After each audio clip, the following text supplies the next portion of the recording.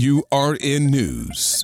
5 Americans detained in Iran have finally tasted freedom. Senior officials from both the Biden administration and Qatar confirmed the U.S. citizens were aboard a flight departing Tehran earlier today. They're on their way to Doha on a Qatari government jet accompanied by 2 relatives and the Qatari ambassador to Iran. This move comes as part of a wider agreement that saw the U.S. unfreeze $6 billion in Iranian assets, money to be used strictly for humanitarian purposes and monitored by the U.S. Treasury Department. The high-stakes deal was achieved through complex indirect negotiations facilitated by countries like Qatar and Switzerland, acting as mediators between the U.S. and Iran. Despite this momentous release, the administration reaffirms that U.S.-Iran relations remain tense, announcing new sanctions against Tehran's Ministry of Intelligence. Is this a thaw in relations on the horizon, or just momentary pause in a complex geopolitical puzzle? For AURN News, I'm Ebony McNorris.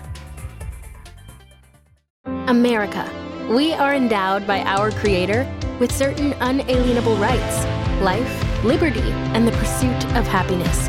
At Grand Canyon University, we believe in equal opportunity, and the American dream starts with purpose. To serve others in ways that promote human flourishing and create a ripple effect of transformation for generations to come. Find your purpose at Grand Canyon University. Private, Christian, affordable. Visit gcu.edu.